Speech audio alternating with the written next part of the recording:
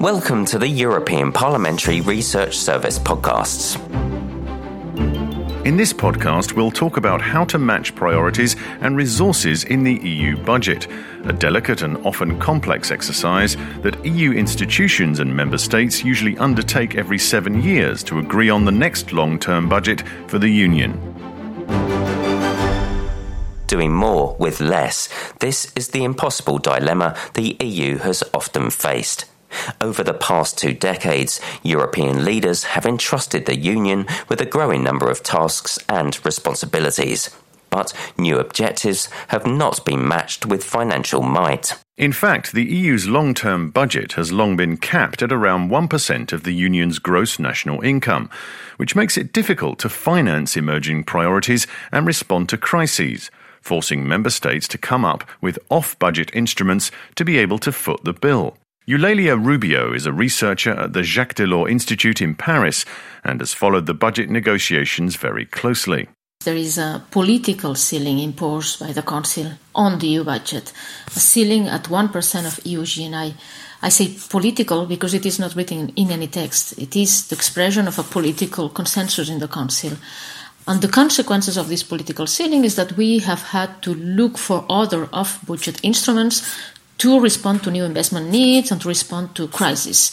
During the preparation of the EU multi-annual financial framework for the period 2021 to 2027, climate action, migration and border management were identified among the emerging priorities requiring additional joint action and funding. After more than 2.5 years of tough, often unnerving negotiations, the deal struck between Council and Parliament actually managed to secure a significant increase in the money allocated to these priorities. Now, let's have a closer look at the numbers.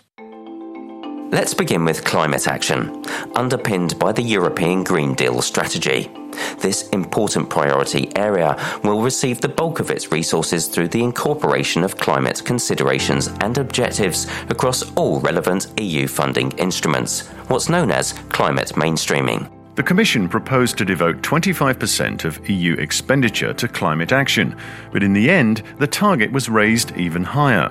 The chair of the Budget Committee, Johan van Overtveld, was closely involved in the negotiations. We have been fighting very hard, very relentlessly to ensure that 30% of the MFF in the next generation EU will support climate objectives, while adding strong provisions on biodiversity and gender mainstreaming.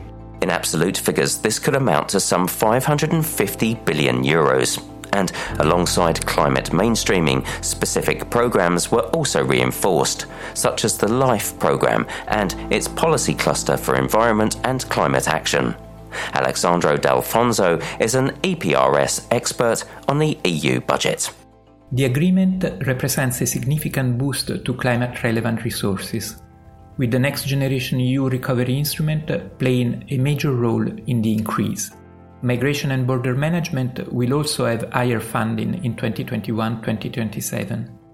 But these policy areas were among those for which the Member States cut the Commission proposal more significantly in relative terms. It's true that for the first time, migration and border management do now have a dedicated heading, and their allocations rose from over 12 billion euros to over 22 billion euros, which will be used, among other activities, to beef up resources for the European Border and Coast Guard Agency. Together, migration and border management account for just over 2% of the EU's long-term budget, which is moderate in scale, and raises questions as to whether it'll suffice to meet the needs of the proposed new pact on migration and asylum. Although not as pressing an issue as it was during the peak of the crisis in 2015, managing migration continues to be a key challenge for the EU, and citizens' perceptions of EU involvement in this area are bigger than expectations. Which is exactly the opposite as for climate change and environmental protection, where people believe the EU spends less than it should. Now, what has been the role of the European Parliament in the budget negotiations, in particular as concerns the priority objectives? Keep listening. The European Parliament has always pleaded for a robust EU budget in line with the Union's growing role and responsibilities. So, as soon as the Commission presented its proposal in 2018, it challenged the logic of a spending cap of 1% of EU gross national income to be shared among a growing number of policies, and proposed to raise it to 1.3%. The Parliament also managed to obtain the creation of the Just Transition Fund to facilitate the transition to a carbon-neutral economy in the regions and communities most exposed to related challenges. A fund the Commission also considers essential to ensure that the green transition leaves no one behind. This is the European Commissioner for Jobs and Social Rights, Nicholas Schmit. We are engaged in a great transformation of our economies that affects certain regions more than others. And I think this is a tool of solidarity, this is a tool for transformation, and this is a tool also for social justice. At the end of the negotiations, and after numerous back and forths, the Parliament secured additional resources for climate action, migration and borders, as well as an enhancement of the climate mainstreaming methodology. I think the European Parliament did a great job this time, much better than in past negotiations. They obtained an increase of 16 billion.